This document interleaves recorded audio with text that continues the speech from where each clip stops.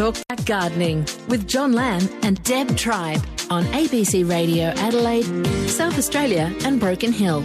Good morning and welcome to Talk Back Gardening after the heat of the week and some beautiful rain and cooler conditions today. Aren't we loving it, John Lamb? We certainly are, Deb. Good morning, gardeners. And I think on behalf of the garden plants, I say it is a very good morning because following the heat, as you say, welcome rain. Just be aware, though, if you've had 15 millimetres of rain, that's probably only gone down and soaked the top 5 centimetres of soil. So don't turn the sprinklers off yet. We're going to have a little mini masterclass on begonias, cane begonias in particular. They're one of the few plants that will give you brilliant colour in full shade. And Val Hendy will be our masterclass teacher, and she'll join us very, very shortly. Got any questions on begonias? Make sure that you come through while Val's there. She'll only be here for a little while. I'll give out the number right now. If you've got some blooming, beautiful begonia questions, call through on 1300 222 891, 1300 222 891. We will, of course, return to general Talk Back Gardening a little bit later in the program. Yes, and then later in the program we will actually take a look at elm leaf beetles. It would appear that they are back and there's large populations, and in many gardens they're causing mayhem. In some gardens they're not causing problems. Could it be something to do with stress? Michael Palamountain is our consulting arborist we often talk to on Talkback Gardening. He'll join the program and take a look at the elm leaf beetle problem and give us an update on what's happening, and we'll talk a little bit about whether you can prevent or maybe reduce the problem of elm leaf beetles by making sure the trees aren't stressed, or perhaps is it something that maybe we say goodbye to elm trees, they're no longer suitable for our gardens. Wow, that's big a bit question. radical. Yeah, and big I don't question. think we're going to go down that road yet, but I float the idea. Oh, that's wonderful. Good. Thank you very much to Craig and Anna at Thompson Beach saying a very happy 15 millimetres in the rain gauge. Rachel saying 10 millimetres and 14 millimetres at Cuddly Creek, says Mary. Some zucchini leaves still scorched under the white shade cloth, but many survived. And we've been talking about the survival techniques, and they will be in the Good Gardening newsletter next week. So if you haven't subscribed to John Lamb's Good Gardening newsletter, please do so. And don't forget, anything that you hear on ABC Radio Adelaide is available online up to a week after broadcast. So if you hear anything between 8:30 and 9 on this program that you'd like to hear again, you can go to the web online facility. But we also podcast the 9 a.m. to 10 a.m. segment of the program. So you can find that. Just download the ABC Listen app and you can find the podcast of Talk Back Gardening every single week. Yes, and many people do that, particularly after the first Saturday of the month, which of course is next week. Darren Ray is our climatologist, and if you miss that, there's a wonderful opportunity of using the ABC's facility or the podcast. Yes, so make sure that you do find that wherever you get your podcast, but I always recommend the ABC Listen app. And don't forget, I've got 3 of the February ABC Gardening Australia magazines to give away a little bit later in the program. The number that you'll need, though, to ring in right now with a begonia question is 1300 222 891. We enjoy your comments on 0467 922 891. Deb, many garden centres sell plenty of plants which are sun lovers, lots of colour, but many people don't have sunny gardens. They have a shady garden. What can you grow in full shade? Begonias could be the answer, and in particular, cane begonias. We're going to talk to Val Hendy in the next few minutes and run a little mini masterclass on cane begonias.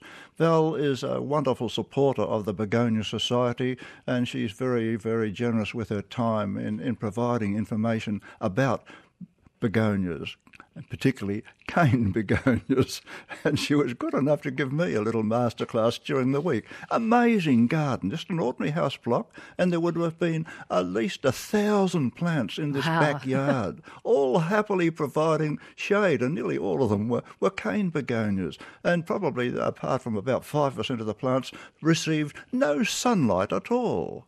But there's wonderful colour. So I thought we have to do this on Talkback Gardening. Val Hendy, good morning and welcome to Talkback Gardening. Hello, John.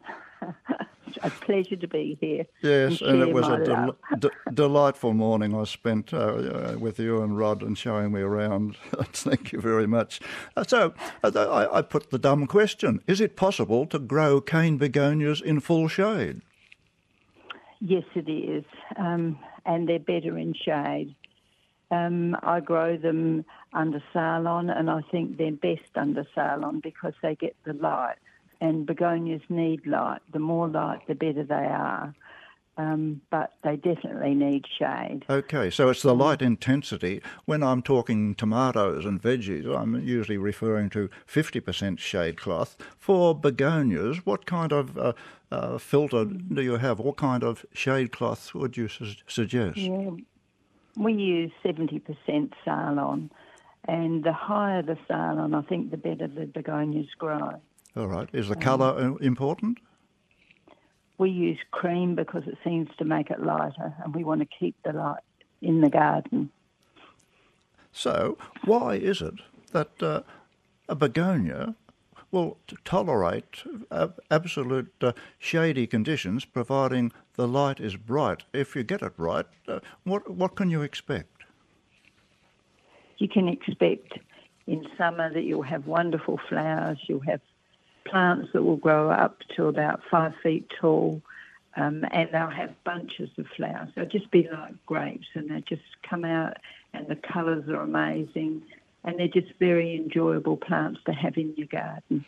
People look at a cane begonia in particular, and they are quite spectacular. As you say, they've got these big canes and beautiful waxy-type flowers on the top of them, or sometimes down the side of them as well. How easy would you rate a cane begonia compared with, say, a petunia or a vinca? Well, I think they're all easy to grow, but you'll get much more out of your begonia than you will the annuals. Your begonia will last years. We've had one in the garden, in the ground, and it's been there for about 40 years, and it flowers non-stop all year. I prune it hard, and it just comes back again. But it's a joy to have in the garden. Yes, when I arrived at your property during the week, you've got shade cloth on your front veranda, and that's sufficient to stop the sun coming in, and there's begonias on the front veranda, which are superb, the colour there. But I then walked down the side of the house with Rod and yourself, and it's a typical, on the southern side of most houses, you've got this space, and it's in full shade, and it's wide enough to take the wheelbarrow, the compost in and out and things like that. But you've got begonias growing down the side of the house, and how would you describe the light intensity there? Well, it's poor. You don't have a lot of light because there's only a certain time during the day that the sunlight will come through. And in summer, it gets too hot, so we put up a Ceylon cover across this area, and that makes it cool and shaded, and the begonias just love it. Absolutely. And when you walk around that area, it is so much cooler than anywhere else in our garden. Yes, and you go from the side of the house to the backyard, and then you see, wow, if you want a definition of wow, I saw it during the week. It's a sloping block, and it slopes upwards, and so it's been terraced and with all these wonderful plants growing there. But that's a really good thing that you raised, because a lot of the time that space down the side of the house is completely useless, isn't it? Oh, absolutely. People don't plant down Yes. Guess what's going down the side of my house very, very soon? Begonias. Okay, so the Achilles heel, I think, for many people, they buy their begonias and watering. And begonias, cane begonias, like other begonias, are very, very particular about the amount of water they use. Would I be right in saying that overwatering is probably one of the biggest problems? Yes, you would, with any plants. You need to fill the soil, and if the soil's dry, you water them. Most of our plants we have under sprinkler systems, but I keep an eye on the plants, and if they need extra water, they'll be given it. But don't overwater. So how do you know? It's diabolical. When do you know when to water your plants? When they're dry. They're all on timer systems, so I know when they're going to be watered, and I do a round of the garden first thing in the morning and I check out the plants. I guess everybody doesn't do this every day, but this is just how I look after them. That's right, yes. So from my point of view, I've learnt to plants in containers, in relatively small containers, is to lift them up. And to me, if you can lift it up and it feels light, it needs watering. But if it feels heavy, I put it back down again. Do you go along with that? I'd be all day lifting the plants if I did that, John. Okay, so... And as they get into bigger plants, they get heavy. And the hanging baskets that we grow, they get very heavy. So I go by the look of the plant. You can see from the leaves if the plant is dry. Feel the leaves, they feel healthy, they're not dry. But just keep an eye on your plants and always make sure that they don't dry out, because in summer with the heat that we've just had, that can be diabolical. Many people would be growing ferns in a shady area, and I suppose they're so used to watering those regularly, and it doesn't matter, ferns don't really mind if they get a little bit too much water. Whereas, on the other hand, a begonia, if you do that, if you overwater, you're probably going to lose the plant, or the plant's going to get a significant setback. Yes. I don't think normally in the garden you'll lose a lot of your begonias, because overwatering isn't a problem as long as you keep an eye on them. The size of the pot, could we take a look at that? People look at a cane begonia and they might have, a metre and so of canes on top, and they think, okay, it's a big plant, it must have a big container. Could you tell me why that's wrong? The size of the container is really governed by the plant, and when we get windy conditions and the canes may be blown over, then I take them out and put them into a larger container, because if it has a heavier ball of soil at the base, it's less likely to blow over. And in the area we live in at Seaview Downs, it can be very windy at night time. So this is a constant problem, that the first walk around the garden in the morning, I pick up anything that's blown over. But you can keep a fairly good eye on it, and it's good. Yes, my observation is often if you've got a small plant in a big container, the area around the plant's roots becomes so wet, and that sort of tends to result in overwatering. My solution, for what it's worth, and I value your comment, is if I've got a small plant in a small container, I've got a plant in a small container, I actually bury that inside another larger container, which just has got potting mix or whatever it is. And so you've got a small pot inside a bigger pot, but at least they don't fall over. Well, that's a big help, isn't it? Yeah, but only move your plant on gradually. Don't move your cane begonia into a big pot just because you think it's going to grow tall. Just go up one size at a time and be patient with it, and it will just give you great benefit. You'll love it. Val Hendy is our special guest. Begonia Society Champion is the name that you've given, John, which is lovely. Getting some texts in relation to begonias, but if you've got a question for Val, we've only got it for a short period of time. So call through now if you have a begonia question on 1300 222 891. Jane says, I have huge cane begonias in my garden, some planted under the shade of my buddleias across the back fence, and many under my pergola, hard covered, not shade cloth, and they grow amazingly. magnificent flowers for months. And Mandy in Collinswood, around the corner, says, I have 2 beautiful cane begonias, one a pretty creamy white flower from a friend's mother, in the same pot for at least 20 to 30 years, about 5 feet tall, and the other a red one from a cutting from a friend, and it's nearly as big. Pretty spotted leaves too. Recently was in the Tasmanian Botanical Gardens, and they have a full begonia house. So many colours. And this question for you, Val, do cane begonias die back in winter? They can lose some leaves in winter. They don't really like winter, and they're dormant in the winter period. And I think it's just their rest time for the year, and it's when I go away on holidays I can leave them. But don't lose any sleep over it, because come spring you prune them and then they bounce back into life and the leaves all come back, and then after that the flowers appear. Okay, so it's just a cycle. Just run through the life cycle. As I say, during winter they're quiescent, they sit there. Just run through what happens in terms of the growth, when they flower and when they stop flowering and when they die back again. Yes, well, from early spring they'll start putting on the leaves, and you make sure that you fertilise them so that it's going to give them food to carry them forward. Any plant that flowers a lot needs food. And when it gets to about Christmas time, that's when they start. But it's hard to class them all in one, because they're not. They're all different and they flower at different times.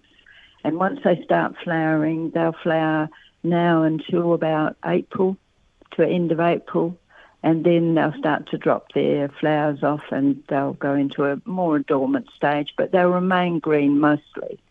Last winter was terribly cold and wet, and we lost a lot of leaves from our canes, but I think they bounced back even better when spring came. Let's talk about encouraging the cane begonias to flower, and maybe I can use my garden as an example. I have got some cane begonias, and there's 3 great big tall canes, and they kept on growing. They're 2 metres tall, and eventually they flowered right at the very top, but that's not where I wanted the flowers. So you've got your canes and the plant and sending up canes. How can you stop growing tall and start flowering? Yeah, it's all up to you. You control it. And especially with cane begonias, they'll grow very tall, and then you'll find that there's not so many leaves on the lower section of the plant. So first of all, you work out the height that you want to cut it to. And I would cut them down to about 3 feet tall. And I would make sure that where I cut, just below, there is a growth bud there, so that the next lot of leaves will come out from there. And I would go over the whole begonia at that level and trim off the tall pieces. Now, those tall pieces you can use to propagate from. The top section is the ideal bit to propagate from, and you go down the stem and you look for the growth buds, and you pick out where the growth buds are and you cut beneath the growth bud. With canes, some of them are well apart, so you're not going to get a lot of growth buds, but try to get 2 or 3 if you can, so that when you put your cuttings into soil to grow them, you put these growth buds underneath the soil. It will grow from there, it will send up new shoots, and it will grow from the top section. Now, the middle part of that cane that you've cut off is useless. That goes in the bin, because there's no growth at the top of it and it's just an empty piece. So don't bother to try and propagate from that. Use the top section only. Okay, so it's important that you take a look at the canes, and you'll see those little rings around there, the little growth rings, and that's where Val is saying if you can see a little growth, it's like a little bud, and if you see that there, you know that it's going to flower, or it's got the potential to flower. Val, just come back to... I brought down one of my plants, and it wasn't the nicest of plants, but I said, I want to stop it from growing too tall, and I gave it to you, and you took the tip out. Tell us what's going on there. Cutting the tips out will encourage the plant to become more bushy, so it will encourage the growth lower down on that plant to grow more, and it will discourage the plant from growing taller. It won't grow taller from where you've taken the tip off, but it will grow on the sides, and you want a bushier plant that's more attractive, and that's the reason you do it. So instead of having one great big bunch of flowers at the top, you can have all these little side growths and they That's all have right. flowers on them eventually, and you've got a spectacular bush. Yes, and you'll notice on the stem of the begonia, where it flowers, it won't have that growth bud. And so you just have to look for the growth bud and ignore those pieces where there's no growth buds, because it will never grow from where there's no growth buds on it. Val Hendy, our special guest, Begonia Society champion. If you've got a question, we've only got it for a few minutes. Call in now, 1300 222 891. We'll come to them next. This is Talk Back Gardening with John Lamb and Deb Tribe. On ABC Radio Adelaide. Our special guest is Val Hendy from the Begonia Society. Christine has called through. Have you got floppy begonias, Christine? Yes, the canes have grown well over 2 metres tall. Listening to Val talk, I've probably found the information, but I'm just wondering whether I needed to stake them. But she said to cut them off, so maybe that's what I need to be doing. Do stake them. Anything that needs staking, I stake, because you improve the appearance of your begonia, you protect it, and you're less likely to have the canes break off in the wind. But sounds like you need to give it a good prune. Right. Yes, it's in a pot in like shade house situation, so it's growing really well and flowering, but very floppy. Yeah. So definitely get some tall stakes, and at this stage, if you want to just enjoy the plant, put the stakes in, try and make them look unobtrusive, and just support the boughs that need support. Christine, if it's any help, I took a number of lilac begonias down, and there was one which was quite floppy, and Val got it, and there are sort of a number of little small canes, pretty weak, and so she cut it back, and then she put 4 little stems, or what are we calling Stakes. Stakes, yeah, that's the word I'm trying to say, tied up there. And then the little pieces that she chopped off, she made into cuttings. And so this one little floppy plant is now looking great because it's been staked, but also there's 8 little cuttings. She's put 4 cuttings in a small container, and just take on that one, Val. So I've got 4 little cuttings in a small container, probably about 4 centimetres across. What do I do with those? Do I put them a plastic bag over them, or where do I keep them so that you don't want to muzzle them? That's right. Yeah. Just keep them where your begonias are kept. Keep them watered the same as your begonias, and just let them at their own time. They'll send down roots and they'll start to grow. They don't need any more encouragement than that. You've given it a good prune. You've put in little cuttings that have got growth buds up it, and you've made sure the growth buds are below the soil, and just sit back and wait. Christine, it sounds like you've got it in hand. You might have a very non-floppy begonia and a few cuttings on the side. Thanks for calling in. Amanda is in Hindmarsh Island. You would like to know when to trim at begonias, Amanda? Yes, that's right. Is there a certain time of the year that you need to trim them right back, or just trim them a little bit as you go? Or yes, how often would you? Yeah, with cane begonias, we always say prune in early spring. That's an ideal time because they're coming out of dormancy, they haven't got a lot of leaves on them, and before they start to grow again, you've pruned it back and you're ready for the new season. It'll go ahead. But when you've got a garden like I've got and it's full of plants, I can't go around the whole garden and do it all in spring. I can't get around there. So I tend to prune all year when I need to. If a plant falls over and it breaks, then I prune it and I make it back into a good shape, and it goes on growing. It doesn't seem to make much difference. They're very resilient plants. Is there a better time to take cuttings? Cuttings mostly in spring is the best time to take them. Okay, there you go. Thanks, Amanda, for the call.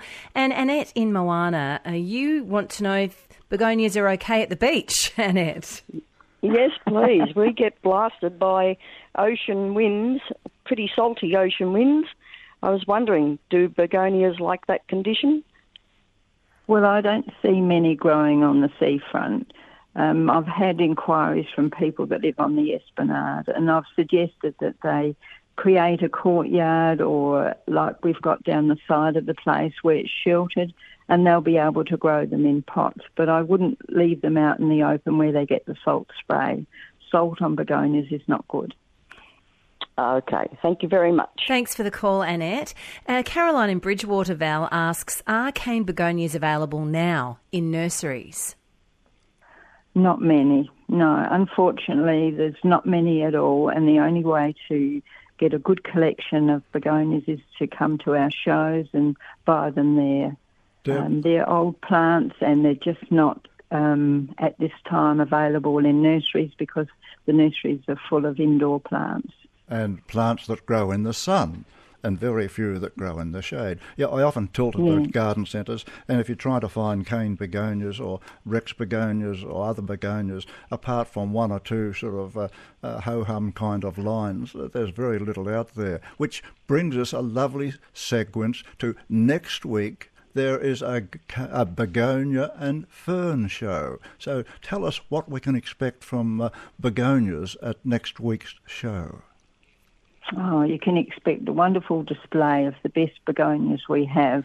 The members grow all year, and when we have our shows, they bring their best plants in, and you'll be able to walk in and be dazzled by the arrangement and the flowers. And on the sides, we have the plants for sale, many, many, many plants, all grown by the people of the society.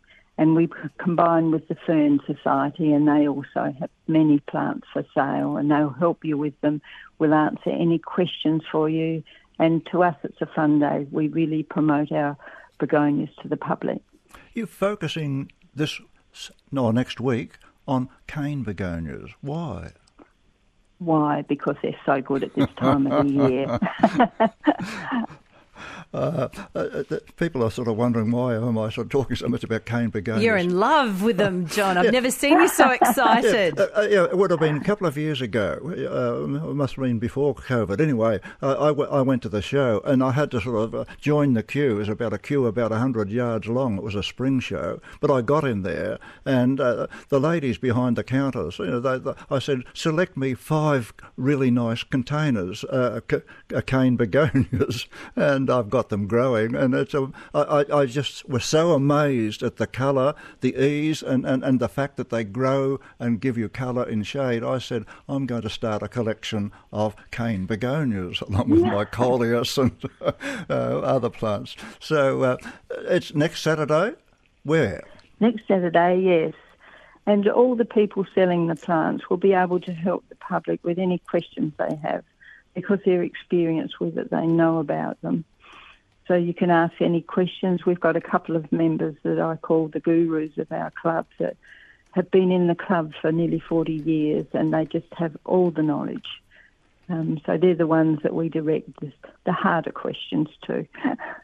You've got so much knowledge on begonias, Val, and thank you very much for being so willing to share it with your members, for those that go along to the monthly meetings. And if you want to learn more about begonias, I suspect go along to one of the meetings, and certainly don't miss next week's show. More details next week. And, of course, full details in the Good Gardening newsletter. Val Hendy, Begonia Society champion, thank you so much for joining us on Talkback Gardening. Yeah, thank you for having me. Thank you. Bye. Goodbye, and I know we'll have you back again. This texter says we were given cane begonias 50 years ago, and they are in 2 large pots and still very healthy, so they've also got longevity. And Brad says cane begonia cuttings strike well in a bucket of water after a few weeks. That's excellent. Well, let's get back into our general Talkback Gardening calls. If you'd like to call through on 1300 222 891, please do that. And don't forget, if you'd like to listen back to that cane begonia section, as I said, the hour of Talkback Gardening from 9 until 10 is podcast every week. So go to the ABC Listen app, just search Talkback Gardening, and you can listen back and get all that information from Val Hendy again. Well, let's go to Jenny in Echunga. Now, Jenny, your cosmos seeds won't flower. I don't even know what cosmos is. Cosmos, good morning. A lovely little annual. Oh, most of them are annuals, but tell us the problem. Well, I have a self-sown one from last year, and that one has flowered. I bought a packet of seeds and sowed the seeds back in about October. They're tall plants, but they've never had a flower on them. And I'm trying to work out why aren't these things flowering? How much sun are they getting? Oh, well, they're on the northeast side of the house. Yes. But they've got a lot of calendulas around them as well. And they're flowering okay? Yeah, they're flowering okay, and a dahlia is flowering, and other things are working all right. All right, and the fact that you've had your other cosmos that you started with, they've flowered in that area, so presumably there isn't. I mean, they're sun lovers. They really are sun lovers. Soak it up. No, they're getting plenty of sun. Yes. So you've got healthy plants. Well, they're healthy. Yeah, they're tall and they've got a lot of green foliage on them, but there's no sign of a bud or a flower. Yeah. I think that's probably, you might be giving them very good conditions, and they go through a cycle where they've got to grow, and then they stop growing, slow down, and then they start producing flowers, and you get your display. Maybe you're just going to be in for a late display there, Jenny. Okay.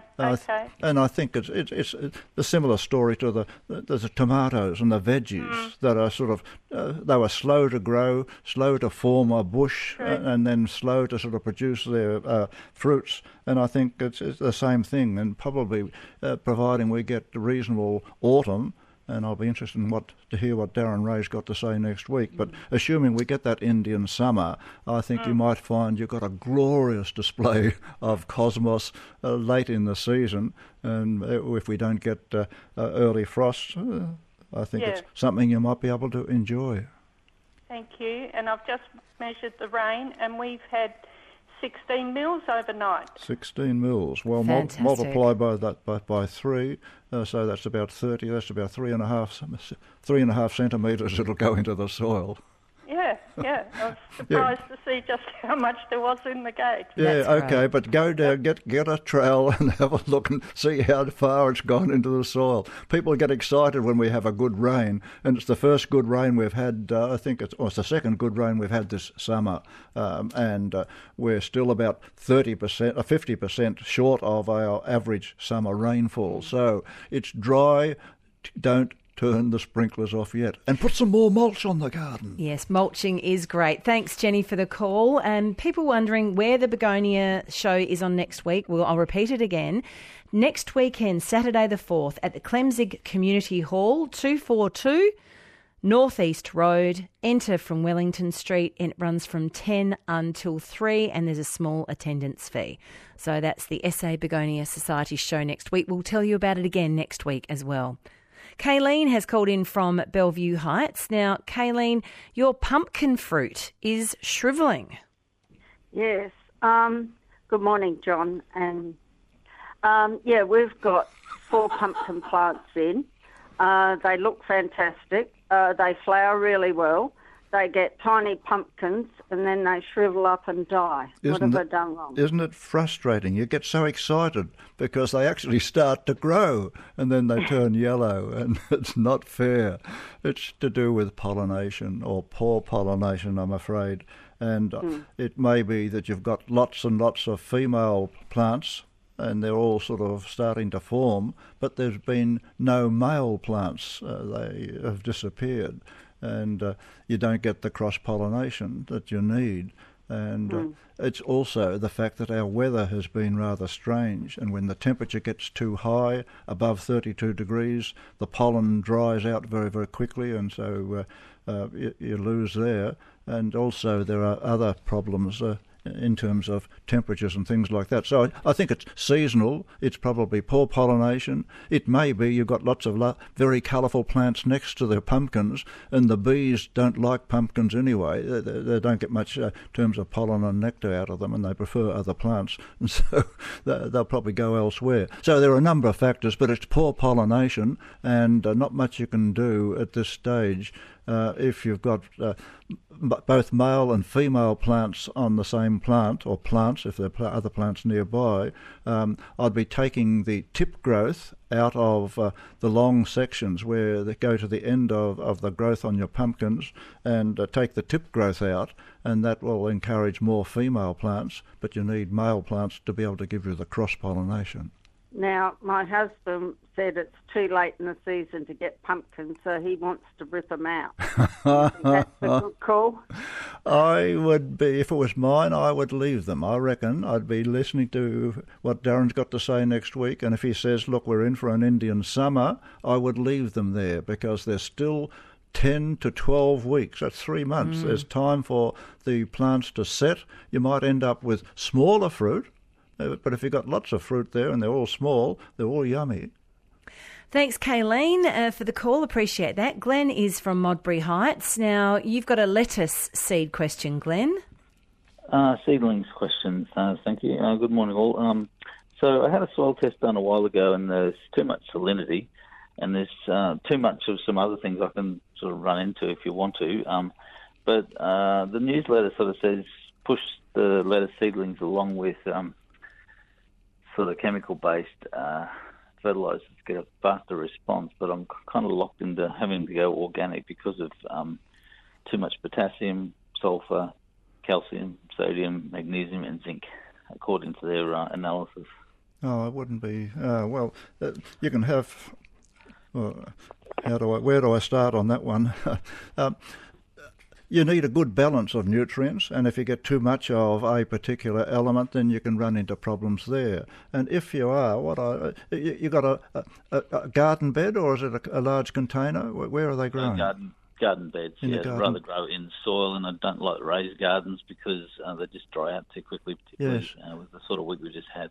If there's too much of salt in particular, and there are other soluble elements in there that the lettuce don't like, the best thing would be to put the sprinkler on the ground. If you've got access to water, put the sprinkler on there and leave it on for about half an hour. What that will do is wash the salts out of the topsoil. They'll push them down to the subsoil, and if you've got a major salinity problem, that needs to be addressed. But that will give you temporary release. It'll push out whatever is causing damage, and that means you can put your lettuce in, and they're surface rooted, so they shall take off. And then at that stage, there are plenty of good organic fertilisers based on, say, fish. That gives you a little bit of nitrogen and a lot of other things. That's a very good one. There's one based on blood and bone. Nitrosol is also a good one. It'll give you reasonable quick response. And you'll get quick response from both of those, John? Yep. Okay, cheers. Okay, thanks very much, Glenn. Appreciate the call. Well, we do need to talk about elm leaf beetles. We had an email, in fact, from Brian in Colonel Light Gardens, very concerned at the heritage-listed suburbs elm trees, and so we thought we'd get Michael Palamountain back to talk elm leaf beetles. That is our topic of conversation in just a moment. Talkback Gardening with John Lamb and Deb Tribe on ABC Radio Adelaide, South Australia and Broken Hill. Yes, a few people have certainly seen the damage that the elm leaf beetle has wrought around our suburbs, and we have got Michael Palamountain, our senior consulting arborist, with us this morning. Good morning, Michael. Good morning, Michael. Good morning, John. Good morning, Deb. Yes, it's nice to hear your voice there, Michael. And I suppose we go back 3 years, 2019, the summer. It was so hot, and we had 9 days over 40, and the elm leaf beetles and their larvae sitting out there on the leaves actually got burnt, destroyed. And for a couple of years, elm leaf beetle was not a problem. 3 years on, do we now have a new wave of elm leaf beetles, and have they fully recovered?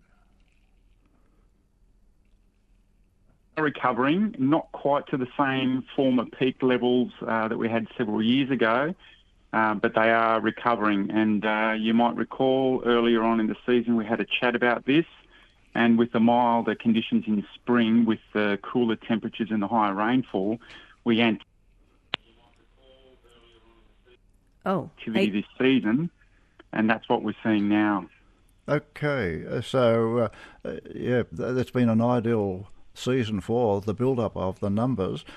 Is it right across the suburbs and say in the hills where probably there has been not the same wipeout as there has been across the Adelaide Plains? How widespread would you say the problem is? Is it possible to say it's a problem here and not there? Well, look, driving around Adelaide, John, I'm seeing quite a bit of variability in the damage in elm trees.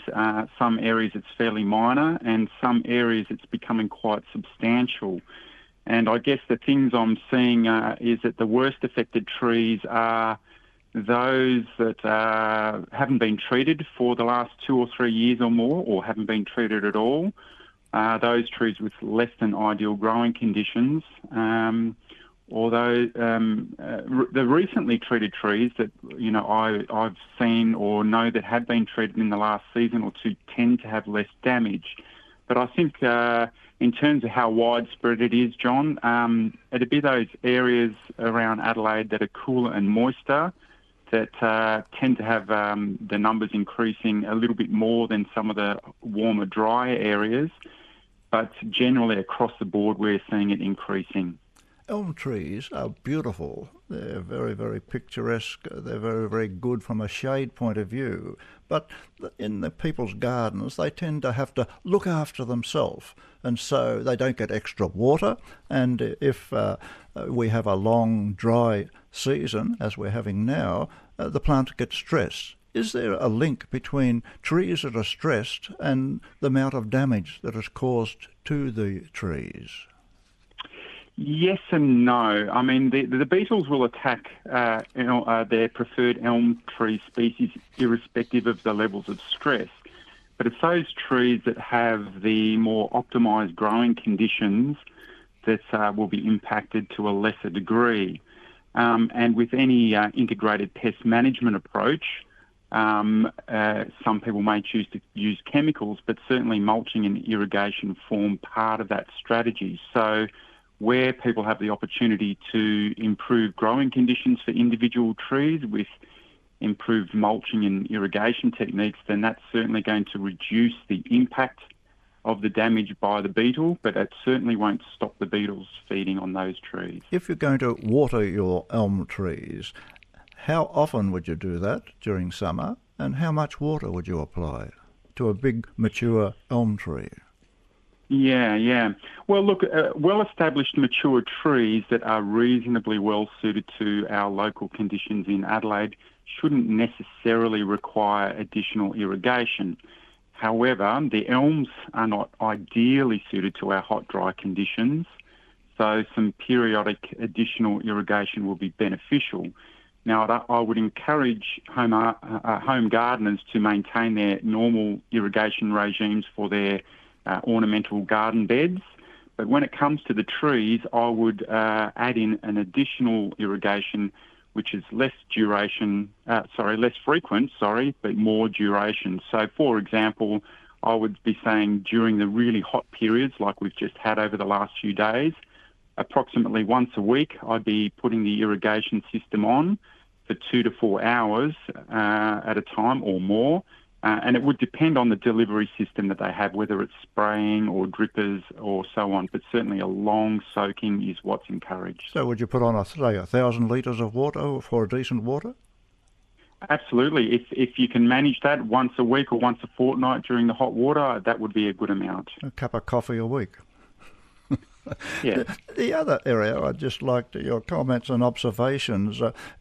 There are certain trees which grow, and we've grown in the past, and they look lovely. But as the temperatures get hotter more often, they don't thrive, and probably the silver birch would be a good example of that. Is the elm tree likely to go the same way as the silver birch? I would say that the future of growing elm trees in Adelaide is under question. We've had many elms planted across Adelaide as iconic avenues, particularly in the late 1800s and the early 1900s, such as in the South Parklands, in Alexandra Avenue in Rose Park, East Parkway in Colonel Light Gardens, and in the Waite Arboretum. And these are fantastic avenues, but they've performed well, but they're showing signs of ageing. They're showing signs of climate change and effects of long-term drought, as well as the cumulative damage from elm leaf beetle activity. So I think with the older avenues of trees, they're important to look after, to maintain character and historic links that are really important to our community.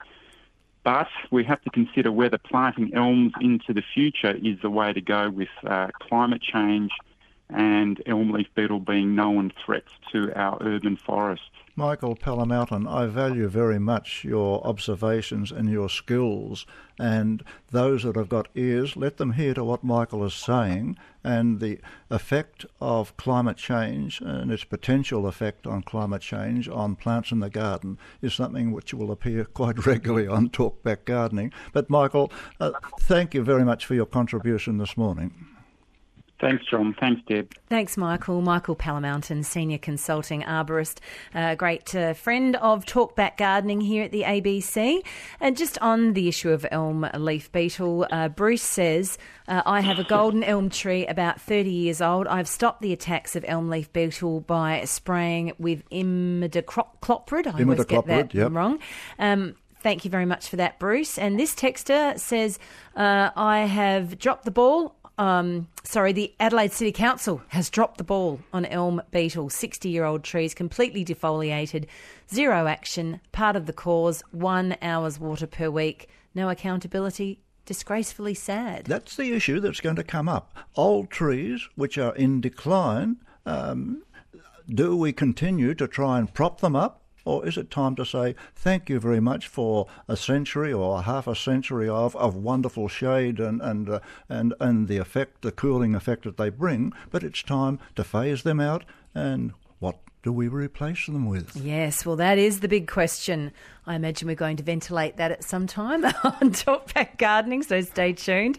If you haven't won anything from ABC Radio Adelaide in the last month and you would like to get yourself an edition of ABC Gardening Australia magazine, call in now on 1300 222 891. I've got not one, not two, but 3 magazines to give away today. 1300 222 891.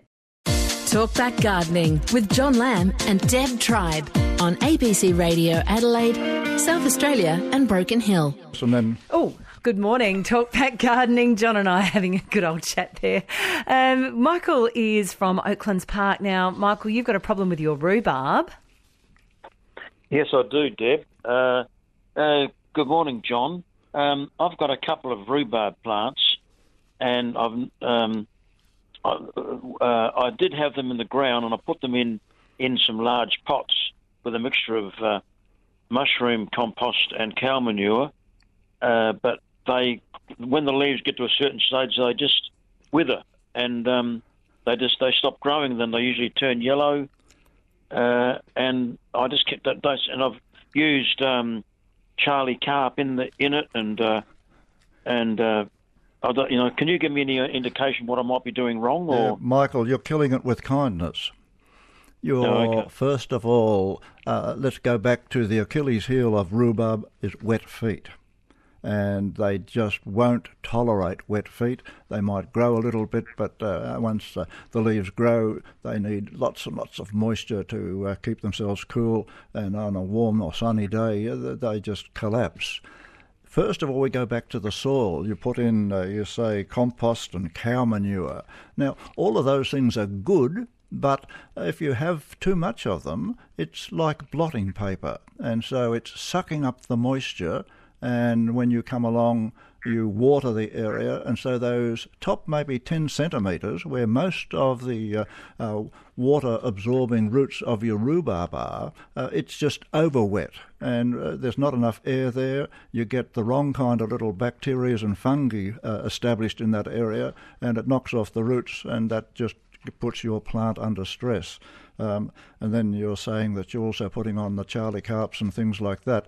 So you've got half a root system, or maybe only a third of a root system left, and you're putting fertiliser on them, and they just can't tolerate it. So the best thing to do is, if it's possible, not yet, but maybe in a few weeks' time, if we're getting just mild weather, temperatures in the 20s, dig the plants up, remove most of the outer leaves, and replant, but into a raised garden bed. Now, you don't like the commercial raised beds, but if your garden is just raised up, so where the rhubarb is probably 20 or 25 centimetres higher than the rest of the ground, and grow your rhubarb in that. I think you'll find that makes a very significant difference. And if you are using your organic materials, don't put on too much. 15% by volume, 20% maximum by volume to the area that the plant is growing in is probably a good ratio. Okay, thanks very much for that, John. Yeah. Thanks, Michael. It sounds like you have to be cruel to be kind to rhubarb. Thanks very much for the call. And congratulations to our magazine winners, Coral in Woodville, Lorraine in Gawler and Louise in Hope Valley. Well done. We'll send those out to you. Just some good news survival stories on the text line, John, from the heat wave that we have experienced this week. Kevin says, my garden, including a silver birch, fruit trees, roses, bottle brushes and young grapes looks fine in full sun with a good watering, 1 hour on the drippers before the heat wave and 2 half-hour waterings during. So Kevin's garden survived that. And Don at Malang says lots of tomatoes this year. Most people in the district and the community garden have good crops too. Covered tomatoes with hessian and sheets on the 2 warm days. Extra water, survived okay. 9 millimetres of rain in Malang last night. And coming back to begonias, Jackie at West Croydon says her mum does exactly what Val Hendy did and planted them all down the side of the house that's in shade, and they look fabulous. So that's something to keep in mind. If you've got that shady side and you think, well, I can't grow anything here, take Val Hendy. And Megan says, but can you let listeners know that begonias can be toxic to dogs and cats if they have a nibble? I did not know that. No, I wasn't aware of that either. So, yeah, just be careful. And if the dogs are prone to having a nip on things, you can spray the foliage with bitter materials that stop dogs from sort of biting, or supposed to. But some dogs are pretty hard to stop. Listen, I think there's a wonderful opportunity for the garden to recover because of the hot weather. Many plants are stressed, and I think simply soaking the soil, water is the elixir that is magic after a heat wave, and make sure the soil goes down, and for most plants going down 20 to 30 centimetres, even the lawn 20 centimetres of moisture in the soil, but don't overwater, otherwise you push out the air. And stay away from fertilisers until you see that damaged plants are started to recover. At that stage you can put on a fertiliser, but in the meantime use a stimulant. There are soil stimulants and plant stimulants, and they're probably the same thing, and there's a big range of them. The seaweed products, there are those made out of compost, liquid compost, and there are those made from other sort of organic materials, and they are excellent in stimulating plants back into good health. And I think if you do the combination of good soaking, stimulate the root system, the trees and the plants that are affected will certainly respond very, very quickly. And so, here it is. The time's gone whoosh again. Until next week, good gardening.